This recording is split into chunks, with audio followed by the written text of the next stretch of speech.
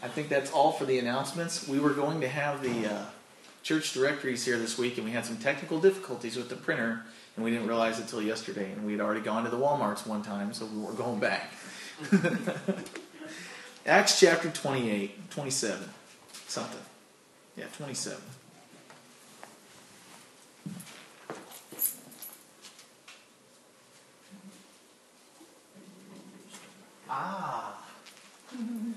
Lucy messed with the speaker, and I think it was turned all the way up, so that should fix our problem.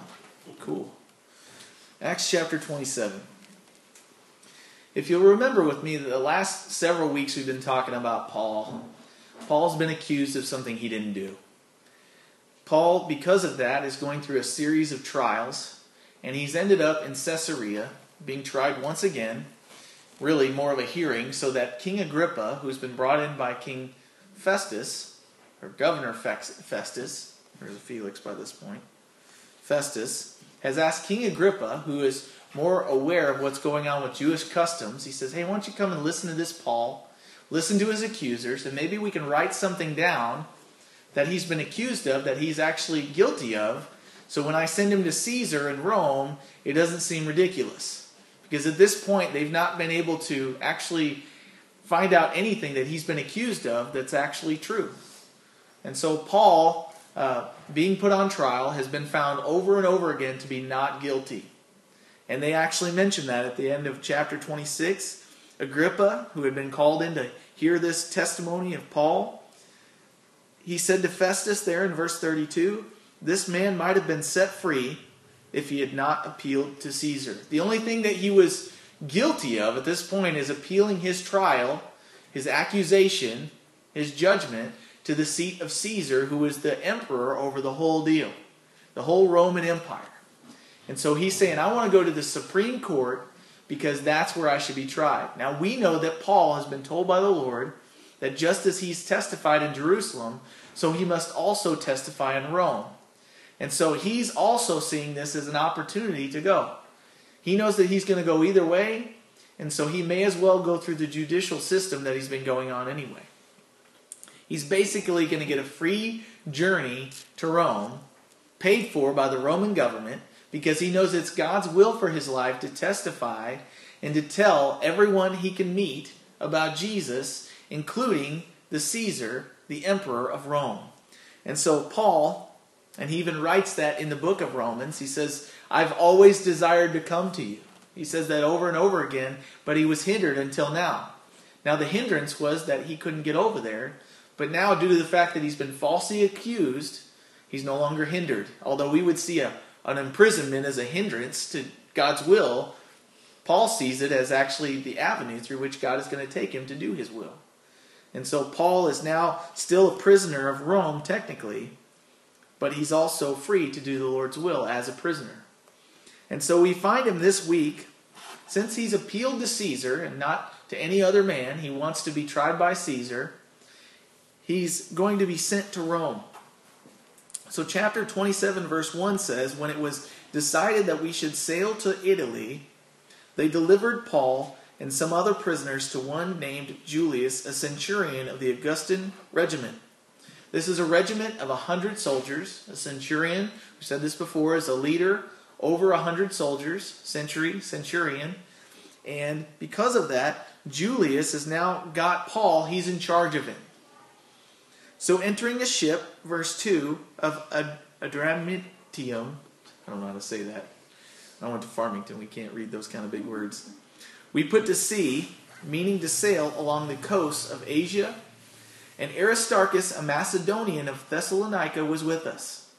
Now that's just a small note there where it talks about Aristarchus, but Aristarchus is later mentioned. He's one of Paul's cohorts. He's one of his travel companions. And so it says there that Aristarchus, a Macedonian of Thessalonica, was with, not me, but us. Meaning that he's talking in the first person, talking about them, including himself, the writer, which we know to be Luke. So Aristarchus and Luke both are with Paul on this journey. And I think sometimes we forget that Luke is writing this, some of them from accounts of other people being with Paul, but in some of the instances, he's actually with Paul. So you think about this journey they're going on. How did Luke get to go with them? Did he sell himself into slavery so that he could be a slave on this merchant ship? Or did he pay his own way so that he could stay with? Luke's also a doctor for occupation. Did he give his services to be the ship doctor? Or did he pay his way to go and on this journey? We don't know, but just interesting thought that these men were willing to travel with Paul even though Paul was a prisoner. And it was a costly journey. So the next day, verse 3, we landed at Sidon, and Julius treated Paul kindly and gave him liberty. Remember, that word always means freedom, to go to his friends and receive care.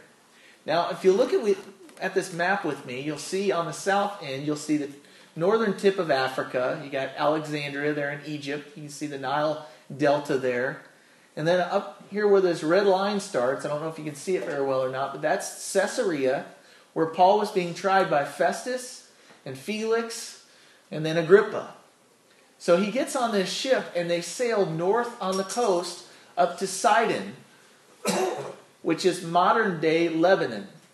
So when they sail to Sidon, they stop there and they need to stay somewhere and get some supplies. And it seems that Julius, this guy that's in charge of him, treated Paul kindly and gave him freedom to go to his friends and receive care there.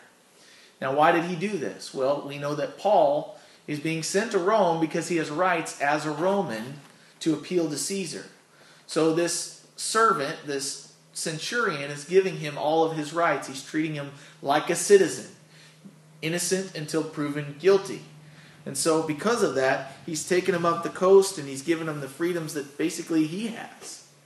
Verse 4, when we had put to sea from there, we sailed under the shelter of Cyprus because the winds were contrary. So they sail up the coast under the shelter of Cyprus, and that's kind of like if you've ever been to a big bay, they usually have some sort of concrete wall that's a shelter that keeps all the waves from the main sea from coming in and battering the shore. Well, here they don't have that, but what they do have, shielding them from the winds of the main sea, is the island of Cyprus, which would kind of divert all the extra waves and the winds. And so as they travel up the shore there, Cyprus is kind of keeping the main winds and stuff from hitting them. And it says there, because the winds were contrary. Now, I thought about contrary this morning as I was getting Lucy ready to come, and she was actually she was kind of following and listening to the rules, and hey, we need to do this, and she would go with me. But you've had those mornings where you're trying to get something done. The goal is to get to church or get to work or wherever you're going. Maybe it's a family trip, and your children are contrary, meaning they fight you on every little step. Lucy is like that some days, but actually we're pretty blessed. She's not usually like that. But she can be contrary. Hey, we're going to put your socks on. No, I'm going over here. Hey, we need to eat your food. No, I'm throwing it on the floor. Contrary. So that's the idea. These winds were being contrary to the ship.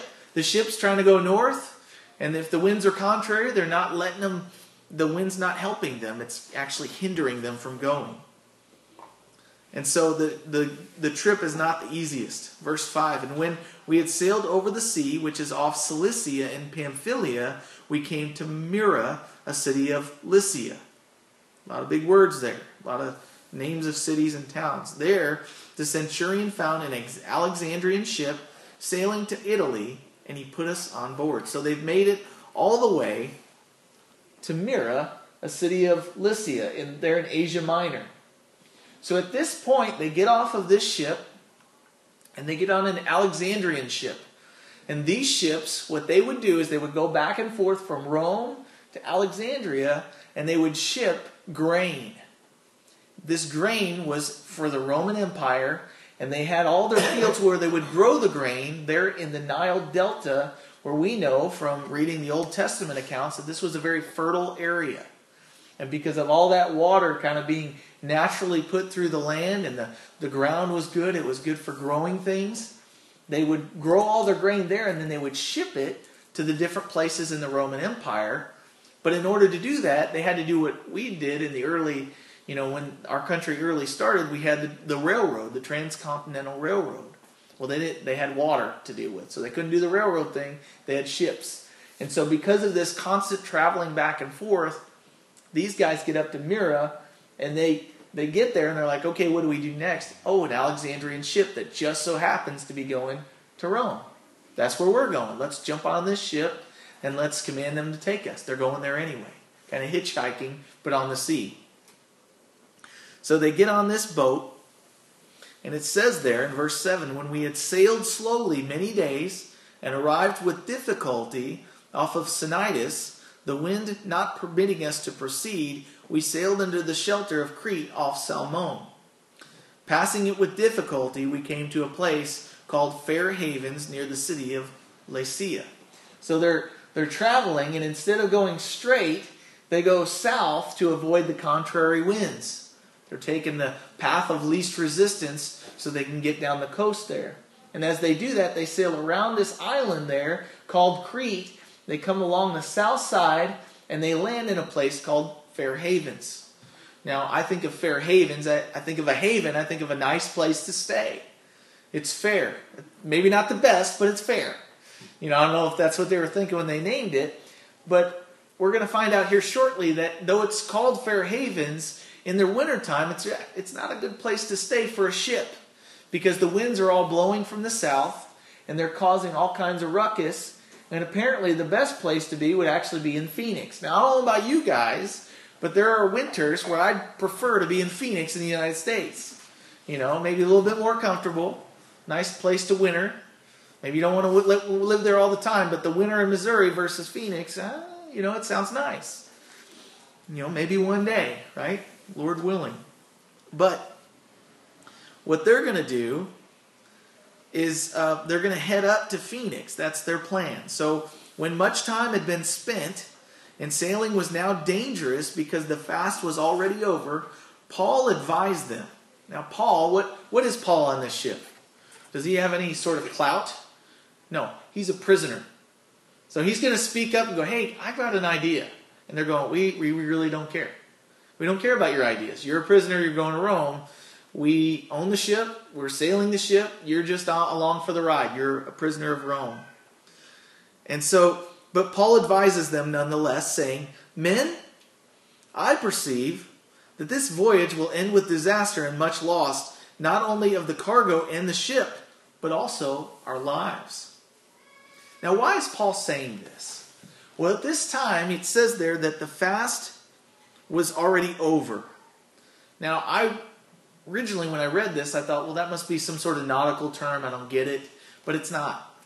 The fast is a time of year when it's a fast. It's a feast in Jerusalem. It's a Jewish feast. Or not feast, but fast. Take out the E. So basically, they're not eating during this time. It was a fast that was in October. I'm forgetting now what the name of the fast was, so forgive me for that. I'll try to remember for next week to make sure I fill that in. But basically, the time of year that this was in the end of October. So winter's on the way. And apparently, due to Paul having sailed all over the Mediterranean on his missionary journeys, he was aware of this time of year because, according to 2 Corinthians, he had been on many journeys on the sea, and sometimes the ships had broken up and they had sunk, and he survived it. So he was well aware of when it was good to sail and when it was a really bad time to sail, because when you've been through life and you go through seasons, you're like, I don't want to go through that thing again. I will always remember it. Well, Paul had been through this season before, and he's like, this is not the time to sail. So he tells them this, that not only will the cargo and the ship be lost, but also their lives. This isn't a word of prophecy. This is a word of, I've been here before. I guess that could be prophetic, but he's basically going off of experience. Verse 11 says, nevertheless, the centurion, Julius, was more persuaded by the guy who owns the boat, the helmsman, and the owner, not the helmsman who's the captain, the one driving the boat, and the owner of the ship, than by the things spoken by Paul. And this makes sense. I mean, if you're on a ship, and some guy's riding on the ship versus the guy that owns the ship and is driving the ship, whose word are you going to take? Wisdom says you listen to the guy that does this for a living. You don't listen to the guy who knows who he is. So the centurion was more persuaded by the helmsman and the owner of the ship than by the things spoken by Paul. Verse 12, and because the harbor was not suitable to winter in, The majority advised to set sail from there also, if by any means they could reach Phoenix, a harbor of Crete, opening toward the southwest and the northwest, and winter there. So why are they wanting to go to this other harbor? Well, number one, it says there it's not suitable to winter in. Now, they had a legit reason. This was a dangerous place to leave a ship in the wintertime. There was lots of winds that would beat on it, and it was full of grain. You can't just leave that ship full of grain and let the wind beat on it. But the other thing is not so legit, although it is a reason they moved, because it was comfortable in Phoenix. It was a bigger city. There was more to do. They were going to be there for a long time. So being in a small place versus a place where there's lots to do, as a sailor, they're going, hey, let's head up the coast a little bit. Even if it's a risk, we're risking it here anyway. Let's go up there where it's comfortable. And so they do that. Verse 13. So when the south wind blew softly, supposing that they had obtained their desire, they put out to sea, and they sailed close by Crete. But not long after, a tempestuous headwind arose called a Euroclydon. And that word basically it's the word that they would use for a nor'easter wind. If you've ever heard anything about sailing, it's a nor'easter that would bring on troubled seas. And it wouldn't do it for a short period of time. It was tempestuous. It was very rough. And so every sailor knew, hey, about this time of year, you need to go ahead and find a harbor, stick to it, sit still for a little bit, and wait for calmer seas. And they typically would do that. But what I want to point out is they weren't trying to go across. They weren't going too far. Remember, from Caesarea over here up to Sidon, that was a day. That was a day's journey. So they're over here in Fair Havens on the island of Crete. And how far is Phoenix?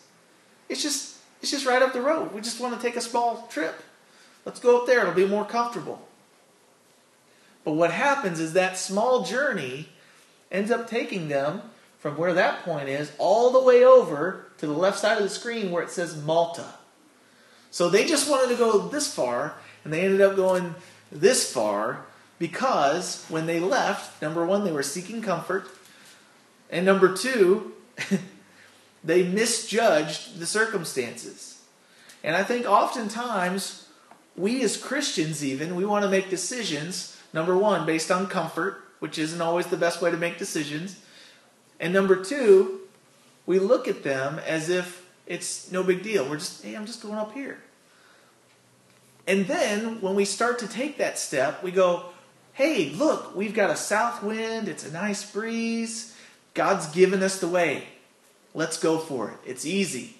But God's will isn't always comfortable. God's will isn't always easy seas. They get out there just a little ways, and what do they find out?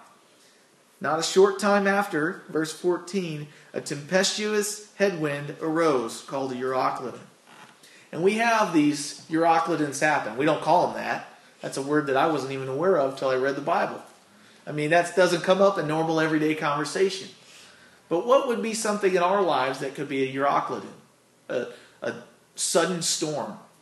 Well, when we started the church here in this building, when we moved from Bobby Powell's down there, God had given us this place. We started renting it.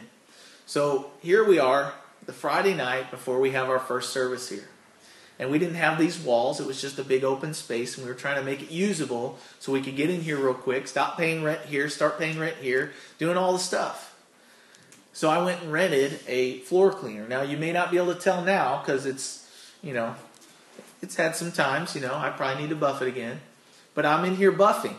And we were here 4 to 6 hours. And my father-in-law, who is probably, he's about 64, 65, he made me look like a punk on that floor buffer. Have you guys ever used a floor buffer? Like, if you don't know what you're doing, it can rip you up. I mean, those things are strong. And so my father-in-law, who has, arthritis? Rheumatoid arthritis, made me look like I was 5 years old and I couldn't even walk. I mean, he did it for like 3 or 4 hours. He buffed the floor, and then he's like, okay, now that I've showed you how to do it, I got to get to the house. I think you can do it from here. So I start buffing. I'm wrestling the thing. It's taking me more time than it should. And so I'm thinking, hey, I'll come back in the morning, no problem. But let me get as much as I can done tonight. Kelly knew I was going to be gone. They were probably already in bed. It's late at night. And my phone rings. Euroclidon. Kelly's dad calls and says, hey, Kelly's Uncle Michael was in the hospital. He got in a car wreck. Get up there quick. It's not good. Okay. So I put everything down. I lock up, go to the house. Hey, Kelly, we got to get to the hospital. I don't know what's going on. We need to go there, be with your Uncle Michael. We get there. He's already pronounced dead. He hit a tree. Now, we're starting our first church service here on Sunday morning. I haven't even started to move stuff over yet. I'm cleaning the floors. But you're Euroclidon. All of a sudden, there's a death in the family. It takes precedence. No matter what your goal is, some things just stop everything where they're standing. You got to be involved. You got to love your family. And I had no problem with that, but it just shook me up. And so we go over to the hospital. We're over there way late. I get up first thing in the morning. We've still got stuff going on. We got a funeral coming up. But that's an example of a Euroclidon. Now maybe you've been in the middle of a storm, a sudden storm like that before. Maybe it wasn't that. Maybe somebody got hurt. Maybe, somebody, got, they got a warrant out for their arrest. Whatever the thing is, it always shakes you up. It makes you realize that some things don't matter. But they happen. And Paul's going to give us an example of how we ought to act in the middle of a sudden storm. And so he's also going to act this way while surrounded by people that don't know the Lord. And the reality is that you and I live in this world and we're not separated from fears and troubles and worries and storms. We're still subject to them, even though we have hope in Christ that we're anchored to, like we've been singing. And so Paul is getting ready to go through quite a bit of a trial. So they head out. This Euroclidon starts, and when the ship was caught and could not head into the wind, we let her drive. In other words, they took their hands off the wheel, And the reality is no matter where they steered, they didn't know where they were going anyway. There's clouds, there's storm, there's wind blowing. They're in a sailboat. They don't have like an auxiliary motor where they start it up and push the ship where they want to go. They're basically subject to the wind.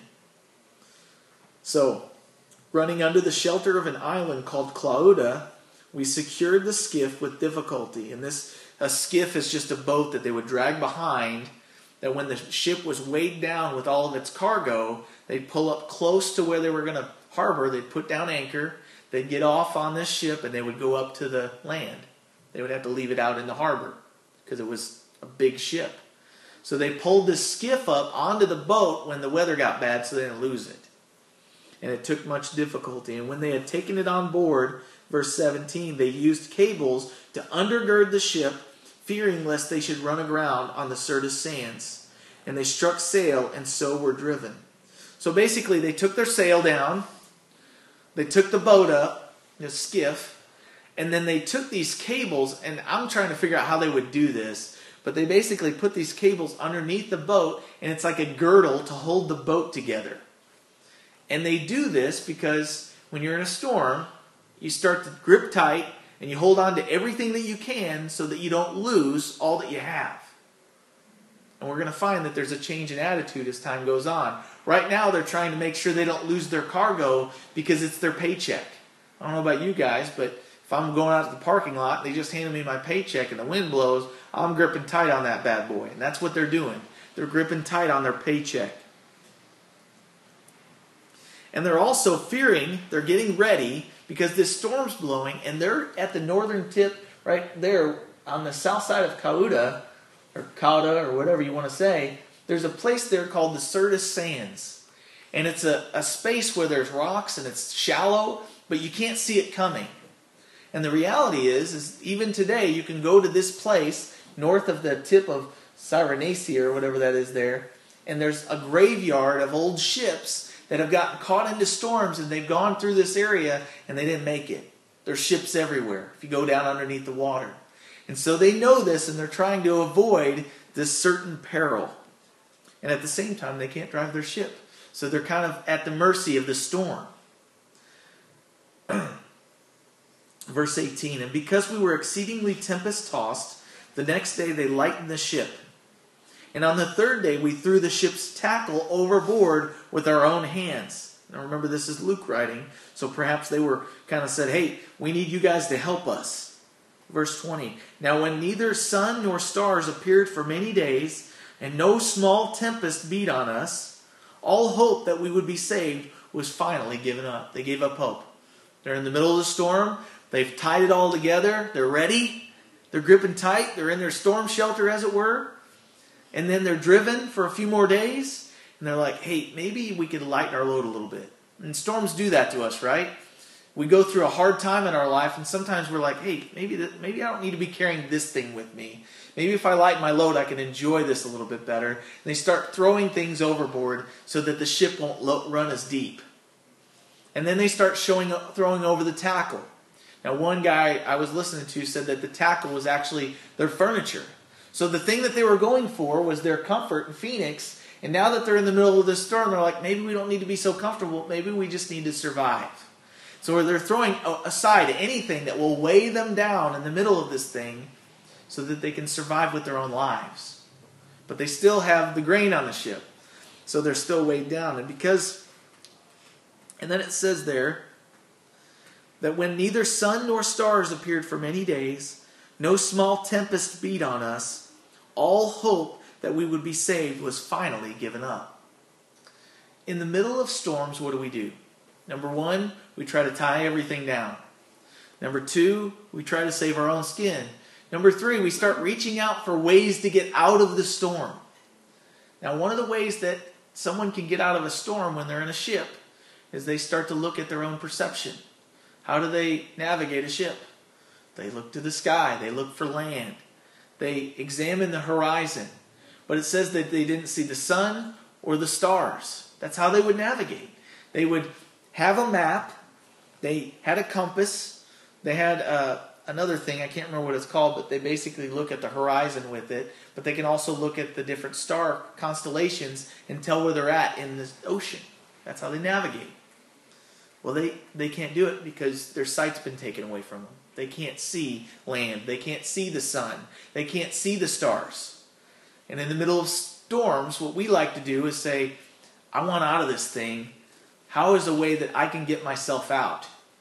But when we look for those ways and we realize that we can't use our own perception, we then have to resign to the fact that we can't get ourselves out of this storm.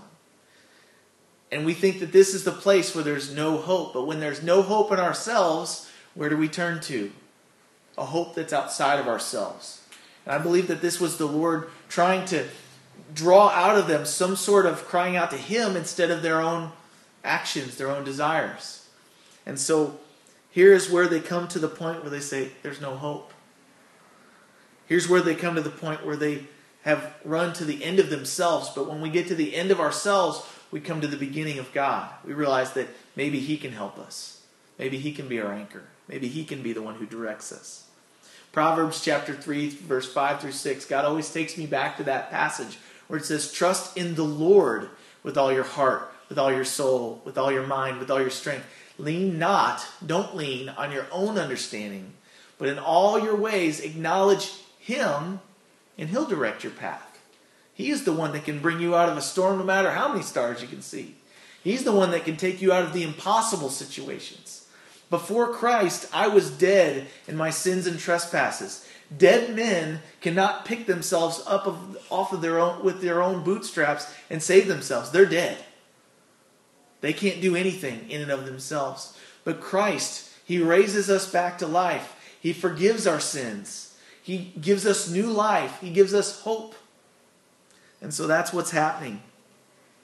It says verse 21, but, and I love that word, but, they gave up all hope but God. It says, after long abstinence from food, Paul stood in the midst of them and said, now remember the last time he spoke to them, he basically said, hey, we don't need to be doing this. I don't think this is going to end well. But in the middle of the storm, they've given up all hope. And Paul says what everyone should not say to people when they're in the middle of something like this. Men, I told you so. Everybody hates that guy. Men, you should have listened to me and not have sailed from Crete and incurred this disaster and this loss. But I also want you to notice, Paul is human. And it is so hard not to say, I told you so. It is probably one of the hardest things to do, to not say, I told you so. But he did anyway. But notice he doesn't stick on it for too long. He's got a grace note here. Verse 22. He says, and now I urge you to take heart, for there will be no loss of life among you, but only of the ship. So in their minds, they're going, well, how do you know that? We just gave up all hope. This is impossible. So he tells them, verse 23, for there stood by me this night an angel of God, the God to whom I belong and whom I serve. That's where Paul's confidence came from. Here's what the angel said. Do not be afraid, Paul. I think this is important that we don't skip over this. I think Paul was afraid, because God doesn't say things to us that we don't need to hear. Paul, the great apostle Paul, been through many turbulent times before, has been put on trial, his life threatened, his life almost taken from him, and he's afraid. No matter how many trials you go through in life, they're still scary. He says, do not be afraid, Paul. You must be brought before Caesar, and indeed, God has granted you all those who sail with you. Therefore, Paul says, take heart, men, for I believe God that it will be just as it was told me. However, we must run aground on a certain island. We're going to be saved, but there's going to be a crash. I love this because Paul is told by this angel not to be afraid, but the thing that I told you, Paul, that I'm going to use you for, remember I said, just as you've spoken of me and testified of me before Jerusalem, so you're also going to testify of me in Rome. That's not null and void because you got on a ship and the storms came. I'm going to bring you through. If I said it, I'm going to bring you through it. I'm going to bring you to that point in your life. But notice what he also says. And he is also indeed, God has granted you all those who sail with you. Does God give us things that we don't ask for? Sometimes, because he knows we don't know what we really need. But I believe that while Paul was going through this storm, he wasn't complaining. He wasn't freaking out. I think he was praying. Storms show whether we trust God or we trust ourselves. And Paul here gets a word from the Lord, I think, because he was asking for it. Lord, where are you in the middle of this thing? How come you're letting me go through this thing? And the Lord speaks to him. He says, don't be afraid. You're going to be brought before Caesar, just like I told you. And also, God has granted you all those who sail with you. I think he was praying for himself, but he was also praying for the people that were with him in the midst of the thing. So God granted their lives to him as well. He says, therefore, take heart, men, for I believe God that it will be just as it was told me. However, we must first run aground on a certain island. So we're going to kind of read through this last part of the passage because I don't want to rush through on the application, but I also want to finish the story. I think it's important not only that we see the storm, but that we see that God was true to his word. And he always is. Notice Paul's bold statement there. He says, I believe God that it will be just as it was told me. I think oftentimes we overcomplicate the Christian life. We're looking for some divine will that we got to figure out. And I think sometimes we got to remember that God's just looking for us to hear what he has to say and to trust it and move forward. Not to get locked up in the paralysis of analysis, but to take him at his word and just keep going. It's that simple. And at the same time, we always are tested in that in the middle of a hard circumstance. And Paul was no different. It says, when the 14th night had come, as we were driven up and down in the Adriatic Sea, about midnight the sailors sensed that they were drawing near some land. And they took soundings, and they found it to be 20 fathoms. And when they had gone a little further, they took soundings again and found it to be 15 fathoms. Now this is a way they would measure if they were coming up on land. To measure fathoms, they basically had a rope or something like that. They would tie a weight to it, and they would drop it into the sea. And then when they brought it back up, they would measure how deep the water was there. It's that simple. So when they're sensing they're coming close to land, probably because they've been through this before, they're trying to make sure that it's actually true and that their senses aren't lying to them. So they measure, and then they go a little further and they measure again. And as they're coming close to this island, the ground underneath the water is kind of steeping up like a hill would. And so the water's getting more shallow, so they're likely coming up on land.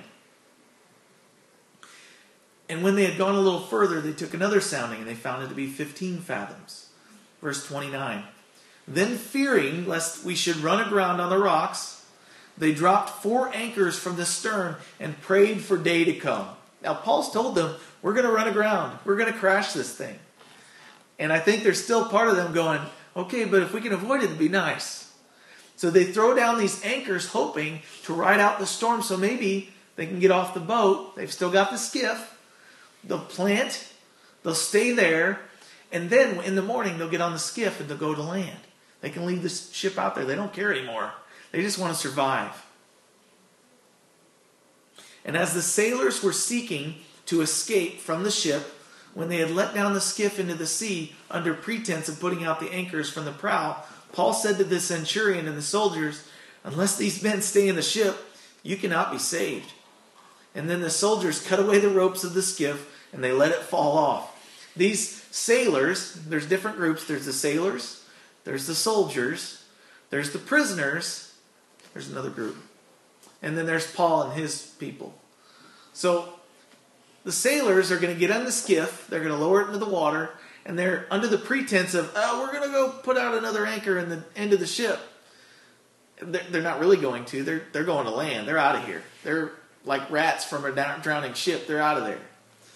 And Paul looks at them and he says, unless these men stay in the ship, you cannot be saved. And the soldiers, Julius, the guy that's over him, goes, oh, well, that's a no-brainer. Let's get rid of that skiff so they can't get out. If our salvation is dependent upon all of us staying in this ship, then these guys aren't going anywhere. So they keep them in the ship. And as day was about to dawn, Paul implored them all to take food, saying, today is the 14th day you have waited and continued without food and eaten nothing. Anybody in here ever gone that long without eating? I don't think it's because they wanted to, by the way. I don't think they were like doing this for spiritual reasons. I think the boat's going like this, and they're seasick. They don't want to eat. They don't care. They're nauseous. You ever been on one of those rides where you get off and you're like, I know it's lunchtime, but I'm not eating for a couple days. I feel horrible. And so I think that's why they hadn't eaten. But Paul implores them to take food. He says, today's the 14th day. You've waited and continued without food, and you've eaten nothing. Therefore, I urge you to take nourishment, for this is for your survival, since not a hair will fall from the head of any of you. God said He's going to save us, so let's get ready. Let's not just sit around and expect Him to save us. Let's know that He's going to save us and nourish our bodies so we can have enough energy. Because if this boat's going to crash, we got some swimming to do. So, they're not necessarily convinced at this point. But then Paul goes through with what he's told them to do. He leads by example. He stops. He sits down. And when he had said these things, he took bread. He gave thanks to God in the presence of them all. And when he had broken it, he began to eat. He worships. This is an act of worship. I don't know if you guys read this and notice this, but this seems to be the same actions that Jesus Christ took on the night of His betrayal. He sat down with His disciples. He broke bread. He gave thanks to God. And then He handed it out to His disciples. Basically telling them, this storm that I'm getting ready to go through, it's temporary. You're going to need nourishment for afterwards. We're going to get through this thing. And Paul, he eats and he worships God in the middle of the storm. And when he had broken it, he began to eat. And then they were all encouraged. When Christians trust the God that they claim to worship in the middle of hard circumstances, it reveals an anchor that we're tied to that's not tied to our circumstances. It reveals a hope that goes beyond this situation to people that have no hope at all. Their lives are being tempest-tossed just like ours. We're not separated from the situation that they're in. Many of us have people that are going through hard circumstances and they have no hope. And we have hope that gets way beyond the storm and we don't tell them about it. Paul does this in the presence of them all. He stops, he breaks bread, he thanks God for it. In their hearing, he prays over his meal, and then he eats. And because of his actions, they were all encouraged and they took food for themselves. And in all were 276 persons on the ship. So when they had eaten enough, they lightened the ship, they threw out the wheat into the sea. Because Paul was so confident in the Lord bringing them through this, it gave them confidence, it gave them hope. We're going to survive. We don't have to worry about being a salesman. We can be survivors. They threw their paycheck out and they trusted the Lord. And when it was day, they did not recognize the land, but they observed a bay with a beach onto which they planned to run the ship if possible. And they let go the anchors, they left them in the sea. Meanwhile, losing the rudder ropes, they hoisted the mainsail to the wind, and they made for shore. But striking a place where two seas met, they ran the ship aground, and the prow stuck fast and remained immovable. Imagine the ship. It's run into shore, basically. They can't see it, but it's run into the ground. The storm's still raging, and this boat, because it's solid in one spot and not tied anywhere on the other, it's just going like this, and it's getting violent. But it won't go anywhere. It won't go with the water because it's tied to something that won't move. So at this point, the ship is right on the crux of falling to small pieces. And the soldiers' plan, verse 42, was to kill the prisoners lest any of them should swim away and escape. Remember, we've talked about this. As a soldier in charge of prisoners in the empire that they're involved in, basically, if you let your prisoner get away, you get punished with what they were going to get punished. And these guys are all on death row. That's why they're going to Rome. They're going to the Colosseum. They're going to battle lions and get killed. That's the whole point, for entertainment and for state punishment. Corporal punishment or capital punishment. But the centurion, wanting to save Paul, kept them from their purpose and commanded that those who could swim should jump overboard first and get to land, and the rest, some on boards and some on parts of the ship. The first time we see surfing in the Bible. Sorry. So they get on the boards, and so it was that they all escaped safely to land. So, a lot going on. A long story. But Paul gets on the ship. He's traveling to Rome. And in the midst of the trip, it can't just be a simple trip, can it? It never seems to be a simple trip. Trusting the Lord is never simple. It's never easy. Sometimes it is, but sometimes it's not. And God doesn't promise us that He'll shield us from every storm. What does He promise us? I'll be with you in the storm. God with us, Emmanuel. He came down here to relate with us. And as we are His children, we also are left here to relate with those around us that don't know the Lord. They don't have an anchor. And when they do have an anchor, it causes more damage than it does help. When they put down those 4 anchors, it actually hurt the ship. It didn't help the ship. Any way that the world has to anchor themselves, whether it's through drugs, whether it's through drinking, whether it's through peace through family. Families let us down too. Whether it's a person or a relationship, whether it's some hobby. All of those things we try to anchor in order to give us peace in our lives. But when they let us down, when we grip tight to them in the storm and they don't work, the reality is there's one more thing we can anchor ourselves to that cannot be moved. There is only one thing that we can anchor ourselves to that won't be moved, and that's the Lord. And the Lord brings them through this. And Paul experiences true worship in the middle of the storm that causes others around him to see that he has hope that can't be shaken. Turn to Hebrews chapter 13 and we'll close.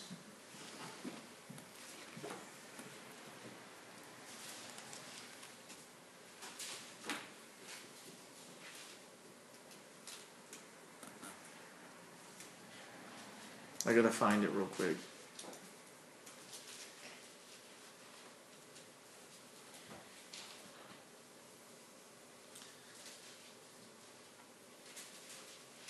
Hebrews chapter 13, verse 8. Jesus Christ is the same yesterday, today, and forever. He says, "Do not be carried about with various and strange teachings, for it is good that the heart be established by grace, not with foods which have not profited those who have been occupied with them. We have an altar from which those who serve the tabernacle have no right to eat. For the bodies of those animals whose blood is brought into the sanctuary by the high priest for sin are burned outside the camp. Therefore Jesus also, that he might sanctify the people with his own blood, suffered outside the gate. Therefore let us go forth to him outside the camp, bearing his reproach. For here we have no continuing city, but we seek the one that will come. Therefore, by him, let us continually offer sacrifice of praise to God. That is the fruit of our lips, giving thanks to his name. Paul gave thanks in the middle of this storm. But do not forget to do good and to share, for with such sacrifices God is well pleased. If we will worship God in the midst of our trials, if we will share our worship and our hope and our peace with others, the reality is that we'll take other people with us. Who was saved in the ship? Who made it to land and survived the storm? Every person on the ship. And it was because Paul was faithful and trusted the Lord, and his obedience to God's word for him saved 276 people physically. But the reality is that storms that we go through, many times the way we handle them will either make or break someone else's faith.